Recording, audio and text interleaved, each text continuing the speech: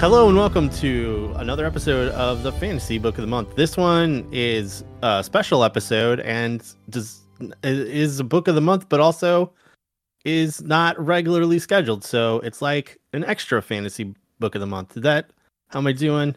Anybody? Okay. This is the kind of thing that we would put behind a Patreon paywall if we had Patreon and a paywall. And also if our guest didn't want it to go out and be heard so that, everything could be shared. So you lucky suckers are getting it for free. Fingerkins. Like always. Like all the other ones, yeah. This time that we are here with Mary Robinette Kowal to talk about her new book, The Spare Man. Welcome, Mary Robinette. Thank you so much. You didn't mention that it's also special because it's not fantasy. That's right, Dan. How could you forget that? Well, listen, we have had this fight before, Peter, but fantasy is a broad term that covers a lot of things. I approve. It probably irks, some folks to try to put them under the same hat, but there is definitely room for fantasy in a lot of science fiction, enough that, people call things a whole science fantasy category or subcategory. But this book, I would call a solid science fiction novel. I wouldn't call it science fantasy. As long as you don't ask me how certain aspects of it work. No, science, never. Then we're fine. No, I'm far more likely to rant about how the bullets on Westworld work than ask you for the things that all seem perfectly reasonable in this book. Thank you. I appreciate that. No, you can just ask me because I now work in the aerospace field. So the aerospace stuff is all solid. That I will say. I worked with a rocket engineer, and he actually designed a spaceship for me. And then I have a redonkulous spreadsheet that he made to track when all of the things happen, what the time lag is in any given moment in the book for comms, like how big the spaceship needs to be in order for the gravity that I want to be doing. So, the aerospace stuff is all solid. I mean, don't ask me what the engine is. Yes, you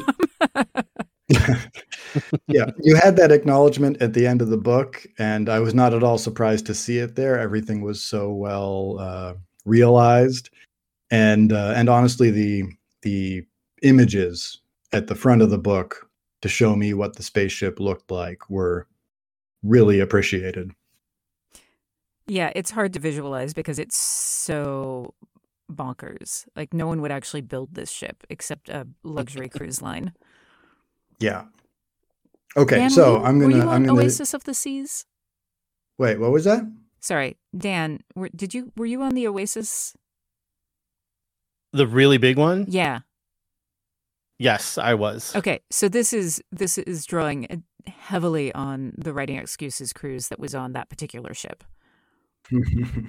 That was a very big ship. It had a park in the middle of it. Wait, like with trees and live stuff? trees. Yep. Yep. There was a what? There was a it had a water show that had 3-story diving boards with Olympic gymnasts. There was a carousel. Yeah, it was ridiculous. Wow. It had a bar in the park that was also an elevator. There was a lot going on in that ship. Yeah. Wow. That sounds like a science fiction right? novel And so I was just like, yeah, but it's a real thing and you can get on it. I was just like, okay, but in space. I was just telling someone recently that, because I was watching Avenue 5 on HBO, which is about a space cruise ship that goes horribly wrong. And I was like, well, you might have a good time or a not great time on a cruise ship, but at least it's not in space. That's just so much extra trouble you can get into. Yeah, I tell my coworkers, the more I learn about space and how much it sucks, like your eyes get changed and get bigger, so your prescription changes when you're in 0G, the less I want to go to space. Yeah, the more I learn about it, I also have that sounds like a major pain, and also I still want to go. Yeah, that's fair. I think it's a compelling it's a compelling draw. Like, who wouldn't want to actually at least briefly go to space? Unless the answer is now Rachel. Rachel, would you not want to go to space? I mean, no, as we're currently working on stuff for space. No, not at all. Nope. Yeah, I think for me, it's like the more I learn about writing, the harder it is, and yet I still want to write. So, yeah, I get that, especially because you like learn to see more of your own mistakes, I guess, and then you have to learn how to fix them, and those lessons don't necessarily come together. Yep. And then once you learn to fix them, there's just a different mistake that need to learn to fix. Well, that gives me an interesting question. Mary, do you enjoy your own writing? I do. You can go back and read something you've written and enjoy it.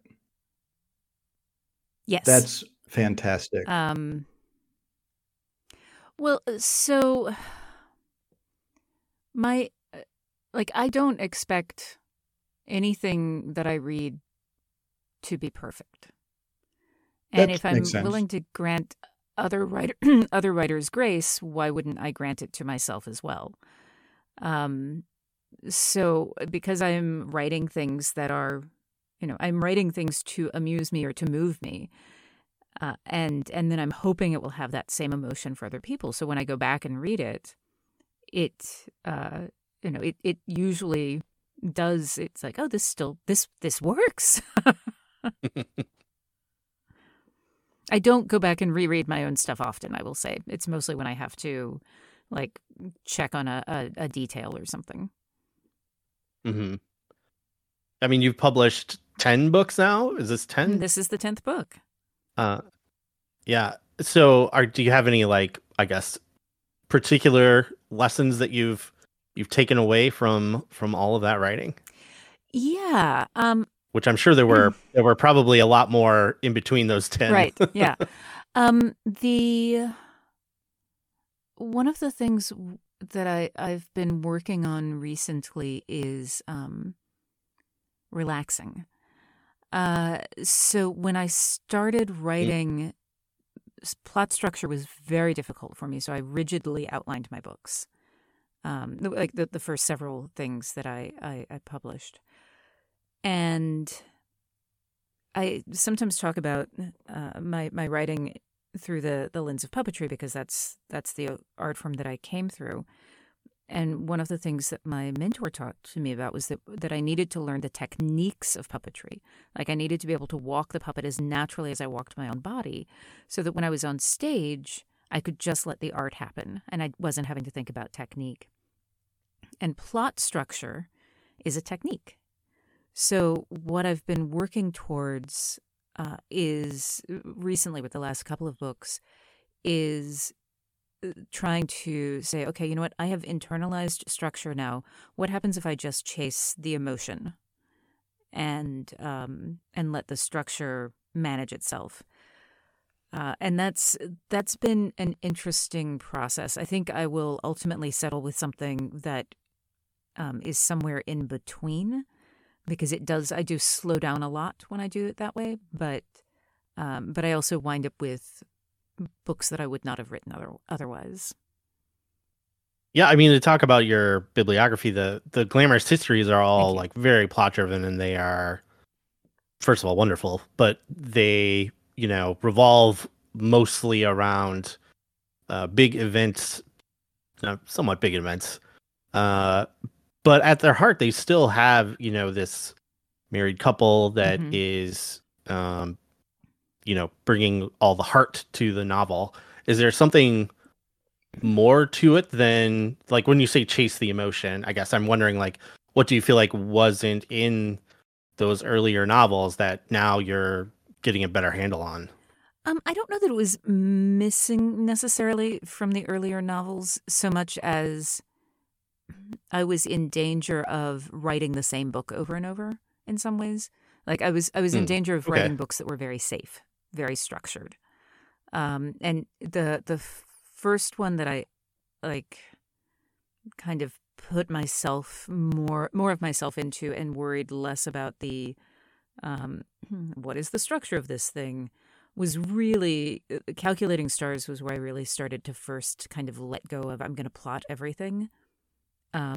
Relentless Moon, a great deal of that. Like I had big tent post ideas, but large parts of it were completely free written. And Spareman, what I started to try to plot Spareman and then realized that the fun of a murder mystery, particularly the Thin Man movies, was all of the conversations with the characters. And so what I did was I kind of had my big tent post idea, but I did not start with an outline on that book. I just started writing it, and I got a ways into it before I was like, okay, I need to reverse engineer what I did to get here, and then and then figure out how to get to the end.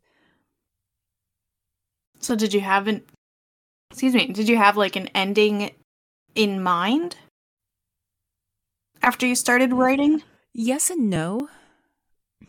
Yes and no. So one of the things that I did with, again, a weird thing, in Valor and Vanity, I knew that I wanted to write, I promise this is answering your question. I wanted to write Jane Austen writes Ocean's 11. I wanted to write a heist novel. And so I knew that there were certain elements of the heist novel. And when I wrote the synopsis to sell it to my publisher, at the end, I was just like, and then in a thrilling conclusion that involves a gondola chase, nuns, and I can't remember what the other element was, but I just put down a couple of random elements that I thought would probably be in Venice, which is where the book was set. And I was like, I don't know how this is going to play out, but these would be cool things to see. And the ending will be whatever it is. And then I got there, I was like, ooh, how can I do something with gondola chase and nuns? And so kind of the same thing happened here. It's like, in a thrilling conclusion involving a theater, her service dog, and I can't remember what the other thing was. Tesla uncovers the culprit. And I'm like, I have no idea what that's going to look like when I get there. So kind of, there were pieces of it that I definitely knew. There was some stuff about the way the ship works and physics work that I knew I wanted to take advantage of.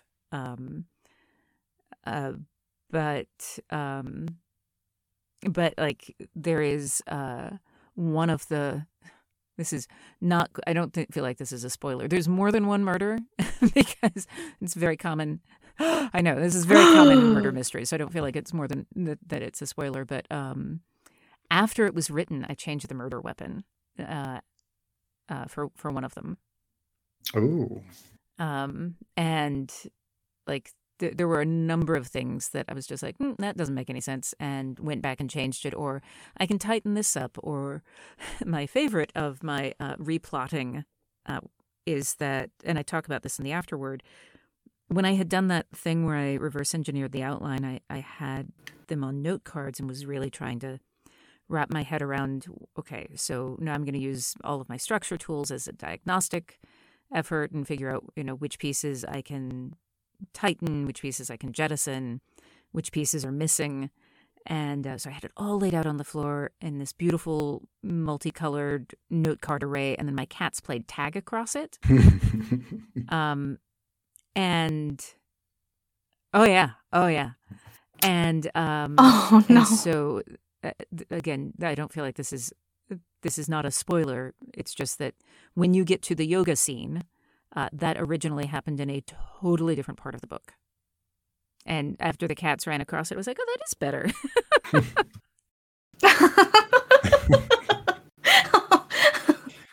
Oh, that's so cute. That is so cute. So your cats deserve a co-writing credit. Yes. I did thank them in the acknowledgments. I noticed. But yeah. But because of that, it meant it changed when I introduced a character. And so I had to make those changes, which then, had some other cascading effects. But that kind of thing, it's like, I don't know that I would have been as willing to just kind of follow the chaos when I was learning to write, when I didn't understand structure as I am now. I really like that you admit that you're still learning even after 10 published books. That is amazing. I feel like if you are not still learning, that is how you plateau in your fiction. Like I always want to be struggling a little, because if I'm not, then I'm just repeating things on the easy setting. I'm just, and that's right. You're not growing. It's like that's a really good way to keep writing the same book over and over again. Right. Then you become Robert Jordan. I mean, it worked out okay for him. Yeah. I mean, sure. I mean, he did fine, but boy, I could. But go Peter on. lost all respect for him, which is that is not. But to be fair, like on the Robert Jordan front, he was continuing to write while very, very sick, and so, I think That's fair. I do think that when you're dealing with different life circumstances, that it's okay to dial something back to an easier setting that you can execute well, than trying to do something that is going to be beyond your capabilities, not in terms of your skill set, but your emotional or physical capabilities. I feel like it's okay to dial stuff back. Again, pointing to Calculating Stars, the reason that Elma is Southern is because I am Southern. Her mom says, "But what will people think?" And that is a thing that I have heard my entire life from my mom.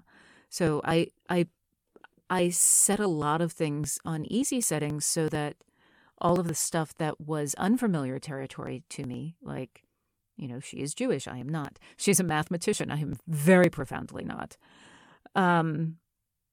All of that stuff could be the thing that I focused my attention on, and I could let the other things, just do the things that I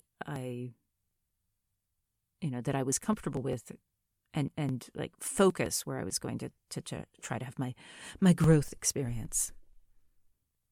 I mean, like for Tesla, this is a character with a disability. When it comes to creating a character like that, I mean, how do you go about, I guess, deciding what limitations they have, what strengths they pull from it, how they interact with the world? How do you make those choices? Sure. So, I'm gonna wind up talking for a long time on this one. Okay. Sorry, I never give short ansurs, but well, we're not here to listen to you. Excellent. I'll just be quiet then. No. So there's this thing called the Mice quotient, which Dan has heard me talk about a lot. And that is this organizational structure: milieu, inquiry, character, and event. And the thing when you're dealing with a character with a disability is that it's very tempting to make that a plot element, to make that, part of their journey.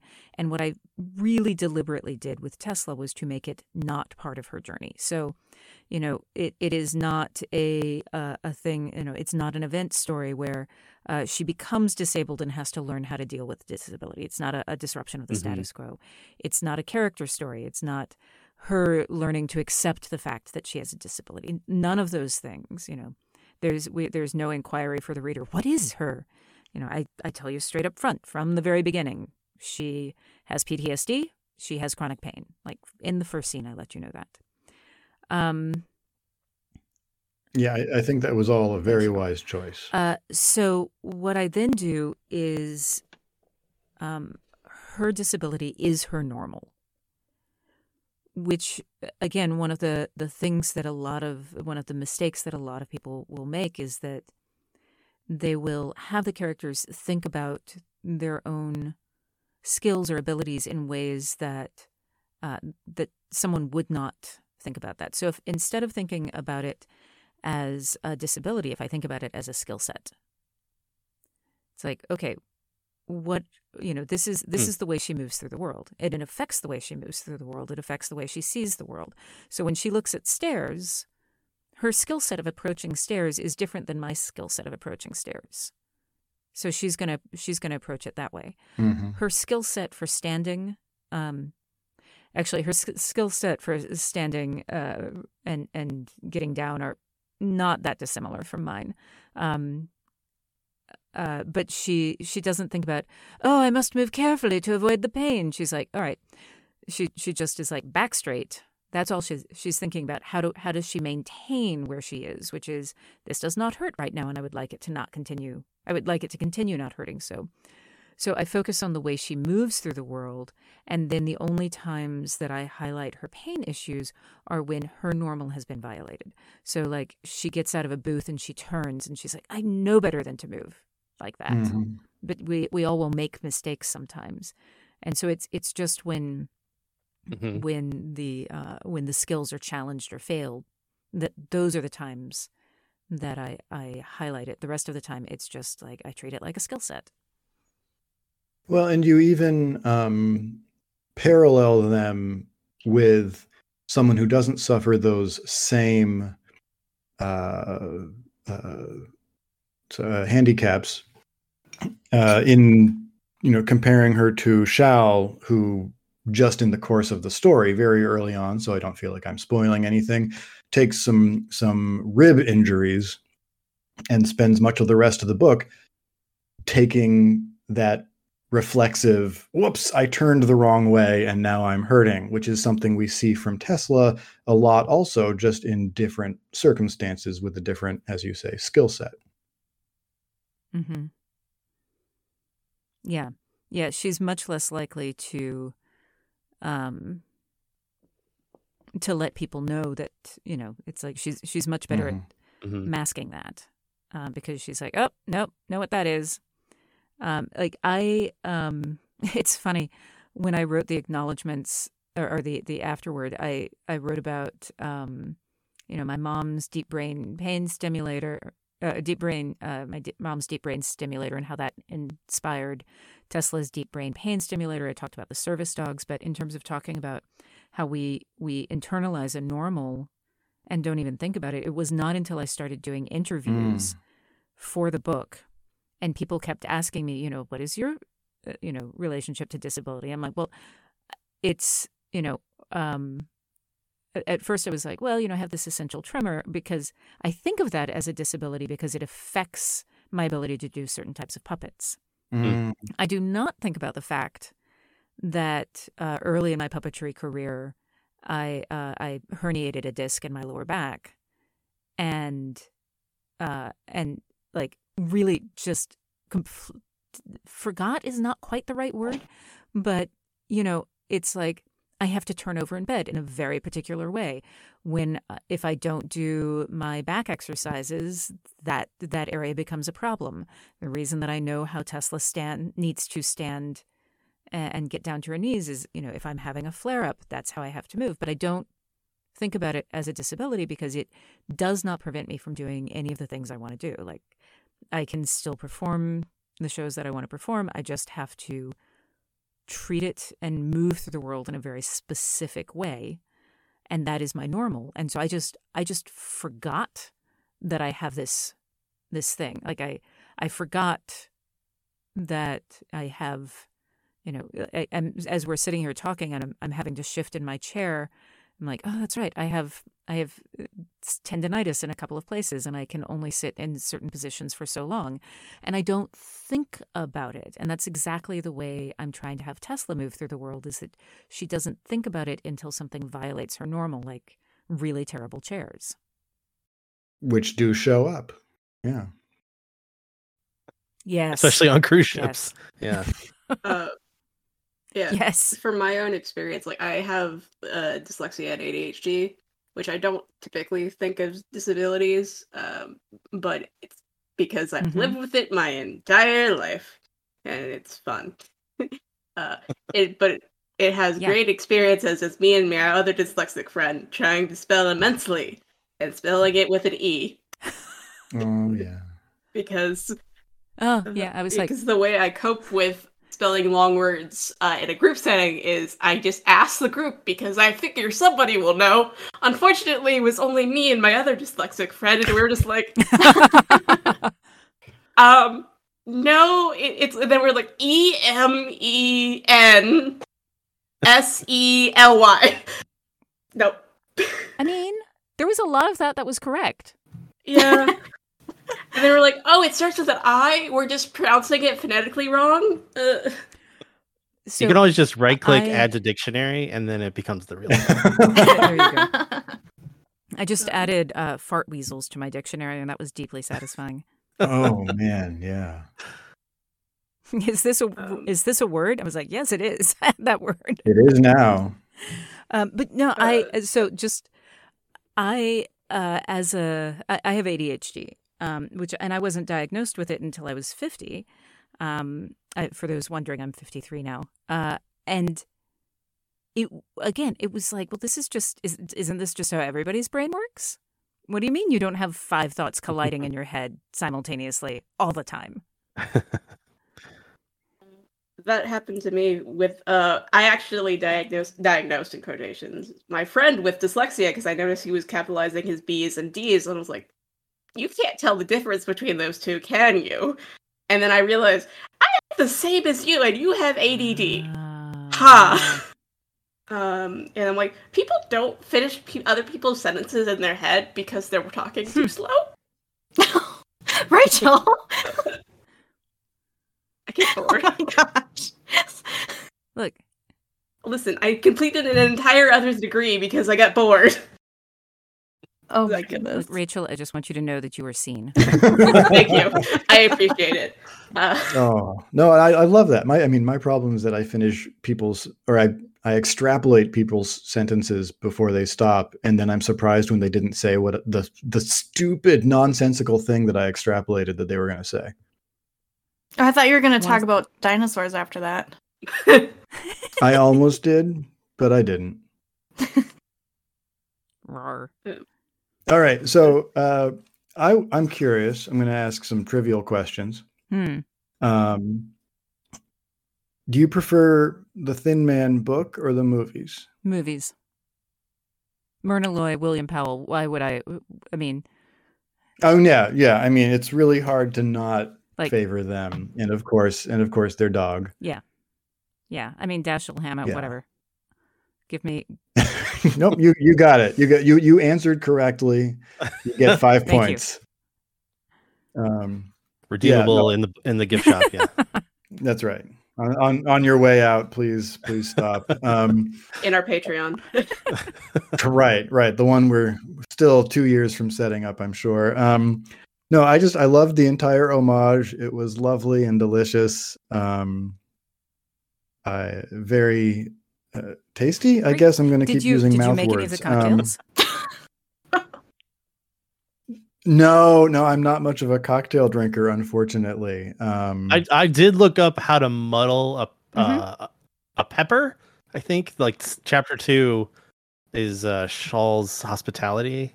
Amal's Hospitality. An A name. Yeah, Amal's Hospitality. Amal's, yeah. And now I have to order a cocktail set because I don't think I can muddle something with. You can do it without the proper tools. No, you can just do it with a wooden spoon.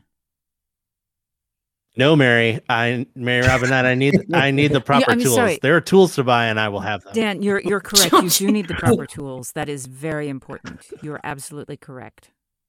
It might need to be copper also. And I will tell you that I one of the very last chapter headers. So in case it's not clear by now, every chapter header is a cocktail recipe. One of the very last I had to send a picture of to my dad because for decades now, my father has told me off and on whenever it comes up the story of his father who went to the same restaurant every day at lunch when he was on break from work, and they knew him and they gave him the same seat every time and they brought him the same drink every time, which was a martini poured carefully with the word vermouth whispered over it. Yes. And that is. And so I'm like, so he just likes gin. Yes, and that is in fact one of your final recipes late in the book. And I saw that, and that of course, touched me, and I sent that to my dad, and he was likewise touched. So that was nicely done. That resonated with a particular memory of mine, and I appreciated it. I am delighted. The martini is such a fascinating cocktail because there are so many different ways to approach what is essentially a very simple drink. And it is very simple, yeah. Yeah. And like, depending on the gin that you pick or the vermouth, what your ratios are. Like, I actually like a much older school one, which is a 2-to-1 ratio. And I used to think that I wanted a dry martini because that's what I would hear ordered in movies. And I'm like, oh, dry martini is basically just gin. And so what do people, you say you like an older mix, what do people more commonly pour these days? So most of the time these days it's a 5-to-1 ratio. That's what when you order it in the bar, that's what you are probably going to get. So 1.5 ounces of gin and 3/4 of an ounce of vermouth. Or you'll get a dry martini where they, sometimes they'll just rinse the glass with vermouth. Or they will ask you if you want gin or vodka martini. And then I am very snarky. The thing that happens in the pool bar where Tesla is like, I said a martini. I will admit to having said that, not necessarily should, but it turns out that there is something that the vodka martini is called a kangaroo. That if you do, it has a proper name. It's a kangaroo. And if you try to order a kangaroo in any bar, they will look at you and you'll have to say it's a vodka martini. But then you get to feel superior. Yes. Yeah. One of my early questions for you that I jotted down while taking notes was whether you had to do a lot of research for the cocktails or whether you were already an enthusiast. But your acknowledgement section at the end solved that question for me, not to mention your enthusiasm here on the recording tonight. Yeah, you guys are super classy talking about these classy drinks, and I'm just like, I like root beer schnapps in my root beer on occasion. That's like the most alcoholic drink. Maybe once a year. So cocktails do not have to have alcohol. I am a very firm believer that people will call them virgin cocktails or mocktails, and I feel like that is placing a value judgment on it. Like, for me, a cocktail is a drink in which you have mixed several ingredients together and you're doing it for the purpose of enjoying the flavors. So if it's, if you've got hot chocolate and you add chai to it, can you say that is a hot zero proof cocktail? Yeah, I actually think that you can. It's, I do not think that the joy of a celebratory beverage that's interesting and fun should be the sole province of people who drink alcohol. So the recipes include things that are non-alcoholic in the book. So how long until you release a cocktail book? Funny you should mention. Look for a Kickstarter next year. Okay. Wow. And then follow up. How long until you release a provocative photo calendar labeled Hot Zero Proof Cocktail?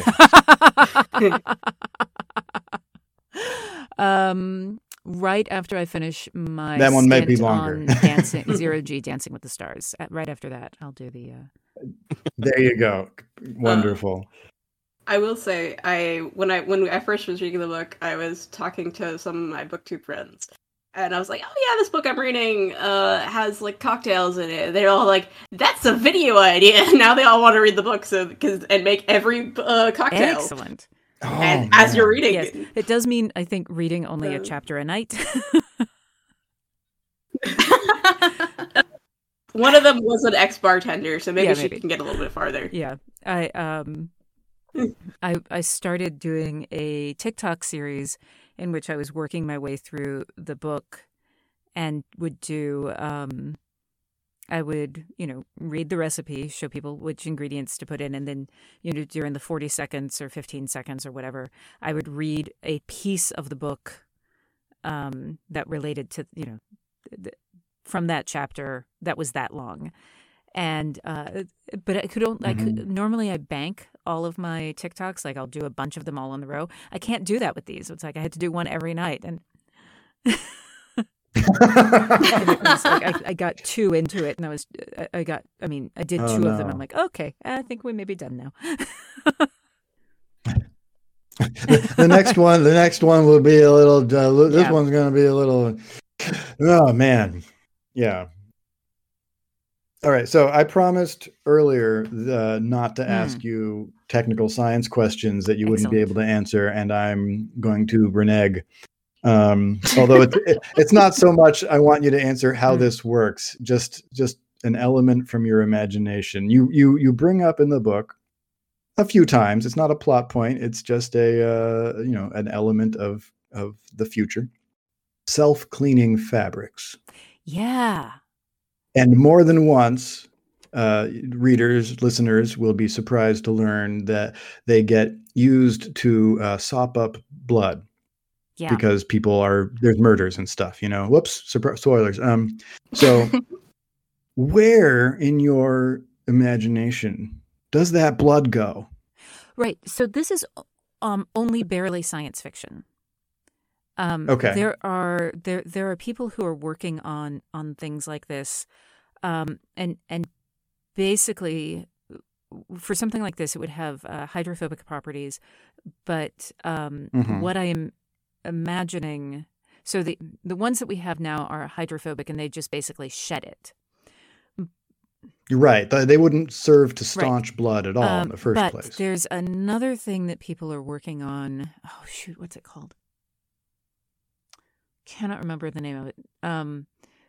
Anyway, but in my head, the way this works is that all of the fibers are basically capillaries, and so what it does is it, rather than just shedding it, it enfolds it and tucks it inside until you get it home, and then do use your USB to release it. Oh, okay. So they look clean because they're actually absorbing the filth into like a little marsupial pocket. So not partly, pocket, but like into a layer. With the puppetry stuff, I do a lot of things where I have to dye stuff, and there's some things that take dye really well, and there's some stuff that doesn't dye well, not because what it does is it puts the dye inside, and there's an outer sheath that masks and dulls everything, so you can't see the dye.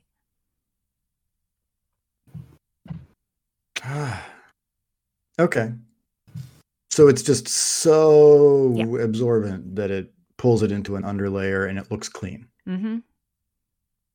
Oh. Well, thank you. What is it? For answering that silly question. What is that? ShamWow. ShamWow, right. Right. We all remember those commercials. Listen, I'm 25. I was barely old enough. Okay. Well, we people who are adults all remember those commercials. Yeah, we could make even more obscure references if we wanted to, Peter, but we're not going to. That's right. I behold the power of cheese. All right, let's see. Okay, I have a whole list of trivial questions, and I'm going to get through all of them unless we have a strict time limit. We do, but there's probably time for that. Thanks for that. So, okay, Mary Robinette, if he gets too annoying, you can just push him over. It's fine. Yeah, I'll just. I think you can mute him at some point. I think you have that capability. I am not feeling the love here tonight. Oh. I don't know. I don't know what this podcast would be if we record it and Peter shuts off having a discussion with himself into the void. I'll just go. It's fine. I want to know what the trivia questions are. These are definitely not questions that I've gotten before so far. If you could live comfortably and with sufficient convenience anywhere on the planet, where would you live? Where except I am now. That was except there. Oh, Iceland. Okay. Why Iceland? It is beautiful. It's true. It is conveniently situated between North America and Europe so that both are equally accessible and equally inconvenient. True. The Good Northern point. Lights are amazing. I love hot springs. The people are incredibly literate and value books very highly. Again, I say unto you, it is beautiful. It's true. It is. Have you been to the Blue Lagoon? Yes. I used to live in Iceland. Yeah. Oh, that was great. Oh, that's wonderful. Oh, yeah. I only got to stop there for a couple days, but it was lovely. Yeah. All right. Follow-up question. Same question, except anywhere in the solar system, with the assumption of comfort and convenience. You can still get your internet and your food and et cetera. We don't worry about that. It's a fantasy question. So I would probably still stick with Earth because we have the most the widest variety of we have ecosystems. It's true. We do have one of those. I was going to say you don't want mushrooms for every meal. But I would, if we had the, I would like to say that if we had the ability to go to Mars the way that Tesla does, that I would do that. But there are places on Earth that I haven't gone yet. And like, I have never been to South America. I've never been anywhere in Africa. I've only been a few places in Asia. Have, gone to Australia once, never been to New Zealand, never been to Antarctica, never gone, into the deep sea. So yeah, you have more places to catch them all on your list before you start. Yeah. Start up the expansion set. You got to hit the regional Pokédex before you go to the national deck. Would you travel in Would I travel in what? If you could, would you leave? Like asleep. Well, I mean, that's basically the like way I travel now. It's like I get on kind an of airplane and situation. immediately fall asleep. So, yeah.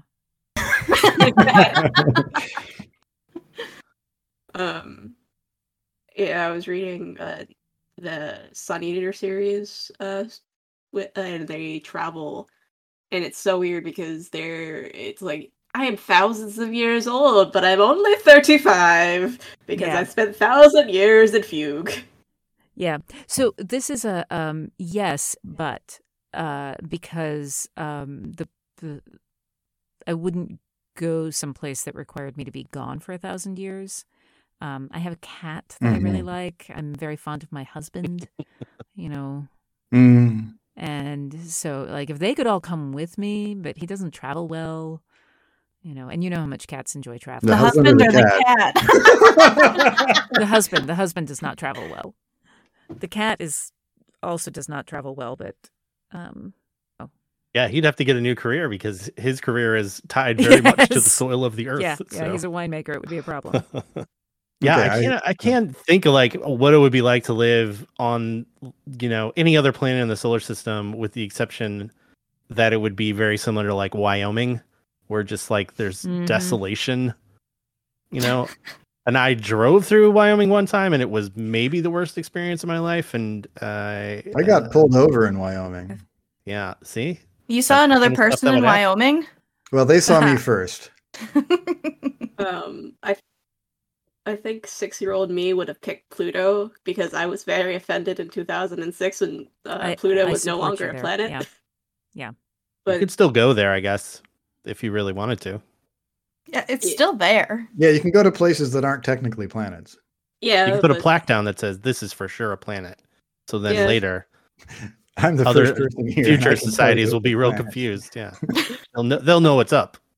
Yeah, Pluto was my favorite planet for the longest time, and then I was very offended. Pluto is still a planet to me. Yes, a planet of your heart.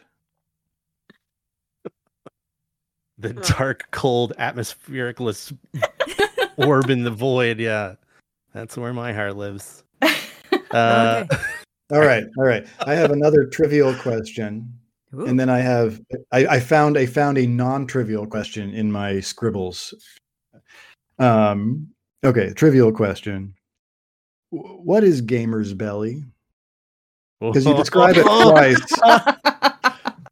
It comes up twice, and I just didn't know what to imagine. It's just a pot belly. Oh, okay. Yeah, it's just. I read that and immediately fell in love with the whole setting. Like, I think that's in like the first chapter, maybe. It's there, and then somewhere in the middle too. Yeah. Mm-hmm. Yeah, I was like, oh, real thought has been put into this, because of course that's how our relationship with bellies would evolve to some sort of Twitch natural or something. Yes. I don't know. All right. Followed up by a question that may require deeper thought or not. Maybe it's super easy. So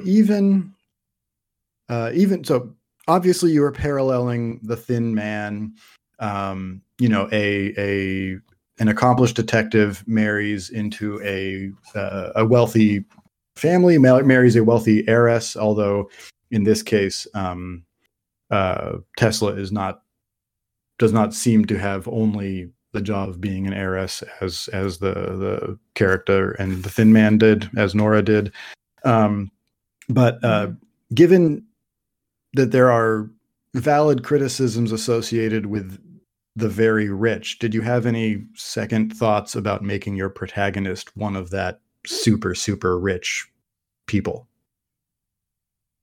Yeah, I did think about that. And part of what I wanted to do with the novel was to kind of explore what happens when a woman born of privilege wants to get her hands dirty. And that, she thinks she's totally self-reliant and all of these other things. And then the moment that safety net is gone, she's like, she's not. And that was also part of why there's several places in the book where Shao calls her on it. It's like, don't do that. Because there are a lot of things that I think that many people have a level of privilege that they don't recognize that they have. And I have friends. I've been someone in the hospitality industry, but friends who've worked in hotels, and they'll talk about how someone is all fine on the phone, and then they arrive, and immediately start just trying to be the dominant person. I don't have enough towels. Something that I will see, which I find upsetting and really gross, is like when I'm running a Worldcon or SIFWA or just writing excuses, that there will be people who behave differently to my staff than they do to me, and it's gross. Oh. And I see it, and it's like, I don't know why they think that I won't notice that. And so I wanted a protagonist that was, kind of like Jane Austen's Emma, in that she's maybe someone that is not that level. She's not, she does make missteps. I don't want it to be comfortable when she does those things. And I've seen some of the early reviews say that they really bounce off of her, that they don't like her because of that. I'm like, good, that's fine. You shouldn't like her for those things. What I'm hoping is that people will catch themselves doing those things, all of the small things, all of the small dismissiveness that she does, because that's the stuff that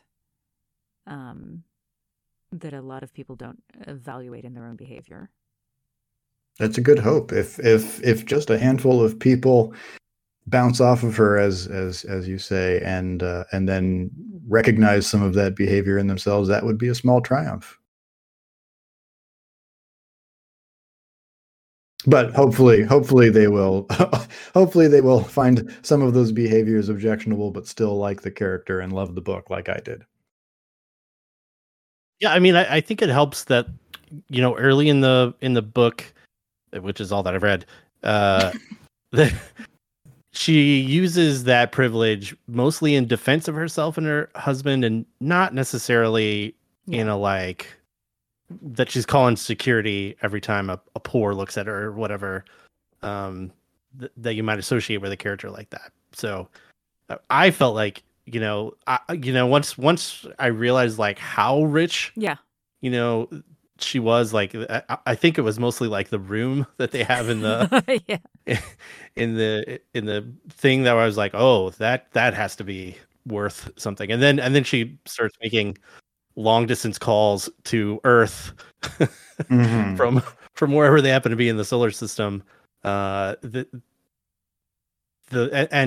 does it without like a second thought, as people are like agog that the call is lasting more than 10 seconds. So yeah, it communicates very well the level of wealth involved. Mm-hmm. But I still feel like I liked her a lot. Sorry, I keep talking over you. Oh no, lag is lag. I try to have her use her privilege for good.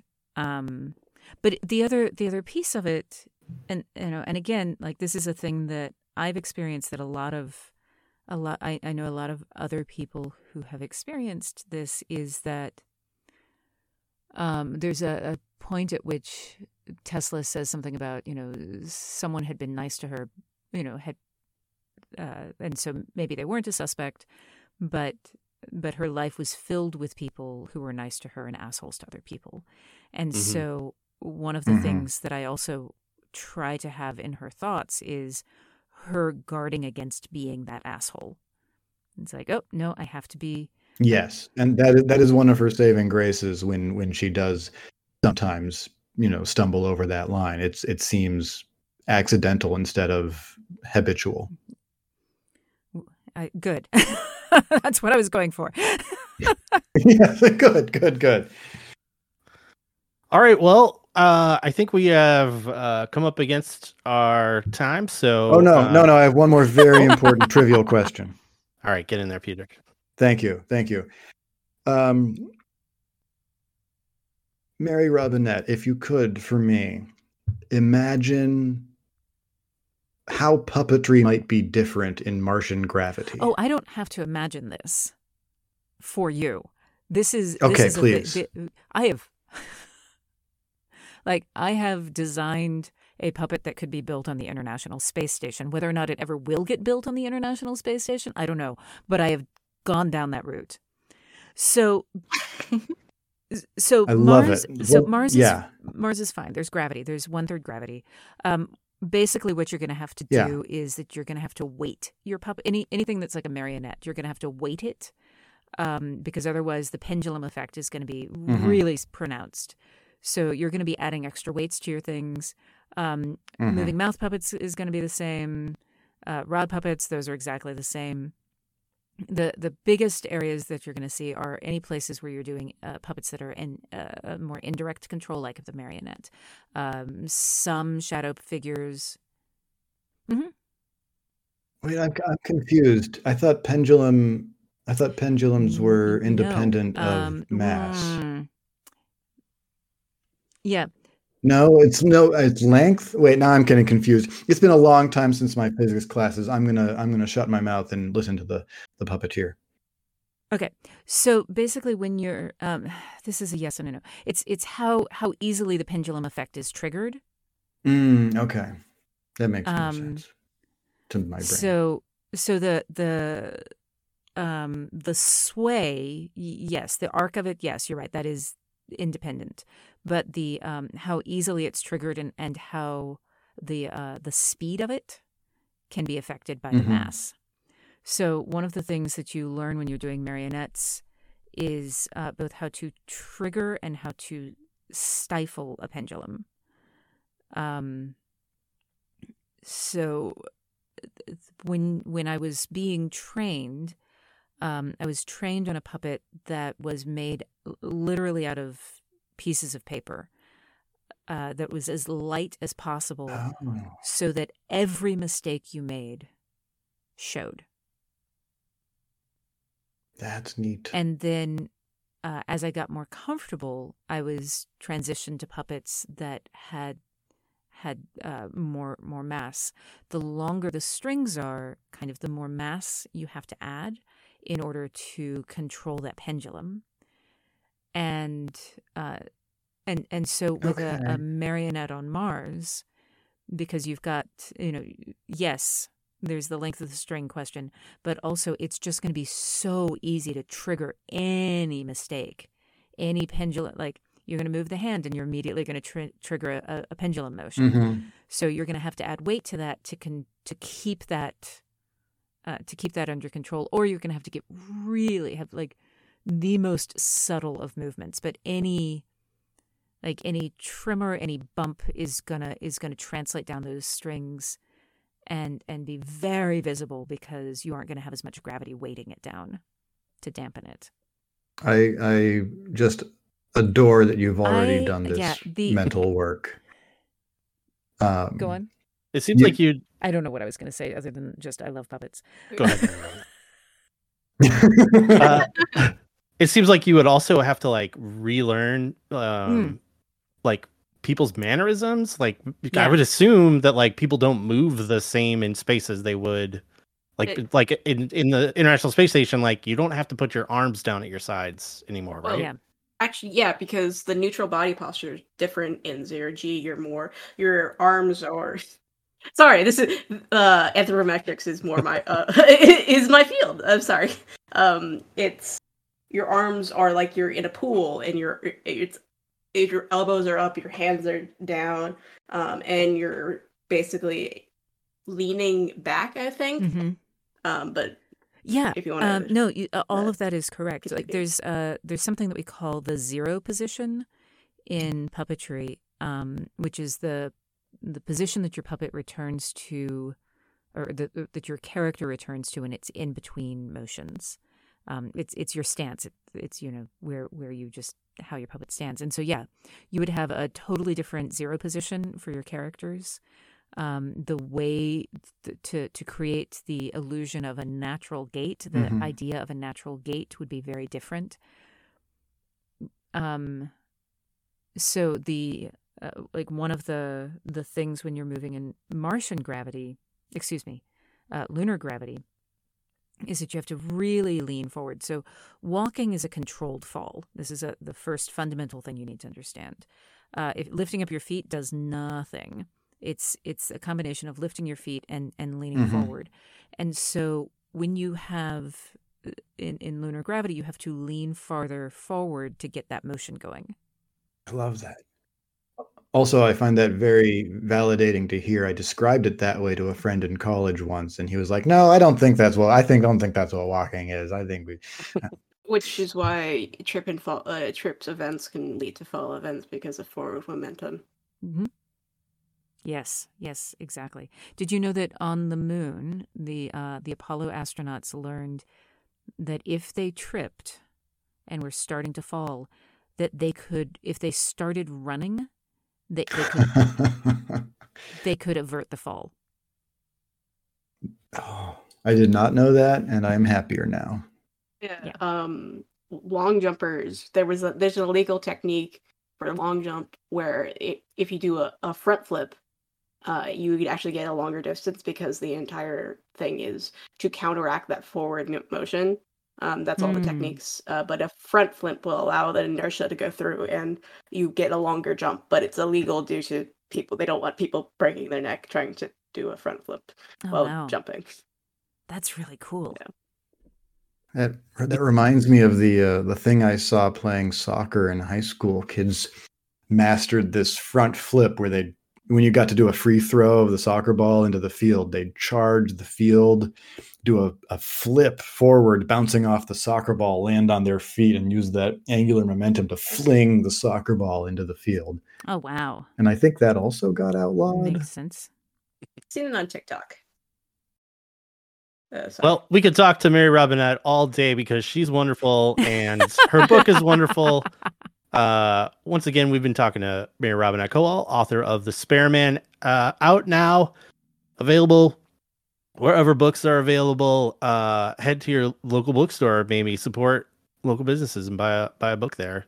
Mary Robinette, any particular places you would like to send folks to find your books? If you go to my website, there's a list of ports of call for my tour, and if you order from any of those bookstores, you will get an additional boarding package with your book. Ooh. Oh, fun. So, be sure to head to MaryRobinetteKowal.com /events, and you will find a calendar there. I'm just going to look right now, and it looks like October 17th, you're going to be in St. Louis. That is correct. Just hop, skip, and a jump down south from me. Yeah.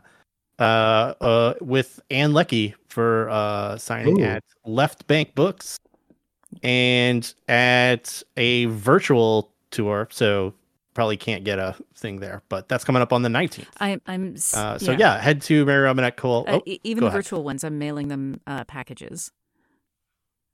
Oh, well, hey, so there's no excuse. You have to go to MaryRobinetteKowal.com. Does this package have your very own lunacy gin? It does not have your lunacy gin. It does have a boarding ticket, and each ticket has a unique cabin and ticket number. Okay, but how long until you start your own gin label? Look for Kickstarter next year. Dan Aykroyd kind of. Wait for the Kickstarter. Got it. You get a glass mold of your head that you can. That's horrifying. Worldcon in Glasgow has their own gin. I've had it. It is delicious. I'm really looking forward to the 2024 Worldcon because of that. Well, there we go.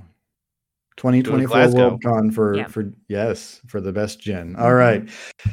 Dan, anything, or do we have to let her go? Is that what's going on? We have to say we goodbye? Do. I will just remind our listeners, reviews are always appreciated for any author. So head over to Goodreads or Amazon or wherever you purchase your book and hit those 5 stars because that helps out everybody. It does. Thank you. Reviews are also helpful to your local podcasters. Yeah, we like those too. Also, Mary Robinette has a Patreon that we've talked about. It is patreon.com/MaryRobinette. Over there, she offers live stream writing classes, monthly Q&As, and something called the Backstage Door, which I can't read fast enough to understand what that is, but it sounds scary. And you get to see backstage. You get to read my works in progress. Oh, I just read cat pictures, so immediately $3 for Backstage Door sounds like a huge bargain. So head over there to patreon.com/MaryRobinette. Mary Robinette, you've been an excellent guest, and thank you so much for coming on. Thanks for fitting me in. And we can't wait to have you back the next time you write a book. I look forward to that. I don't think we mentioned this, but she is actually our first return guest. Oh, that's right. I'm so flattered. Thank you for bringing me back. No. Yeah, no problem. I'm very excited. Mary Robinette, you are always a delight. 100%. Absolutely. Well, if we are ever in the same place, I will make cocktails for you if I am legally allowed to do so. Oh. Okay, we'll hold you to that. Well, she's going to be in Missouri on the 19th. Noted. Okay. Hop a flight. Road trip. It's a bit far for me. Road trip, Rachel. Listen, I'm at the bottom of Texas. It takes a while. I will be in Houston, and I'm going to be at Murder by the Books in Houston, and I've already gotten clearance from them to have cocktails there. I do live in Houston. Well then, I will see you shortly. You have no excuse. All right. Well, we have been the Fantasy Book of the Month, and all of us, you hear us all the time. So if you want to know where we're at, listen to a regular episode of Fantasy Book of the Month. Otherwise, keep reading Mary Robinette's books.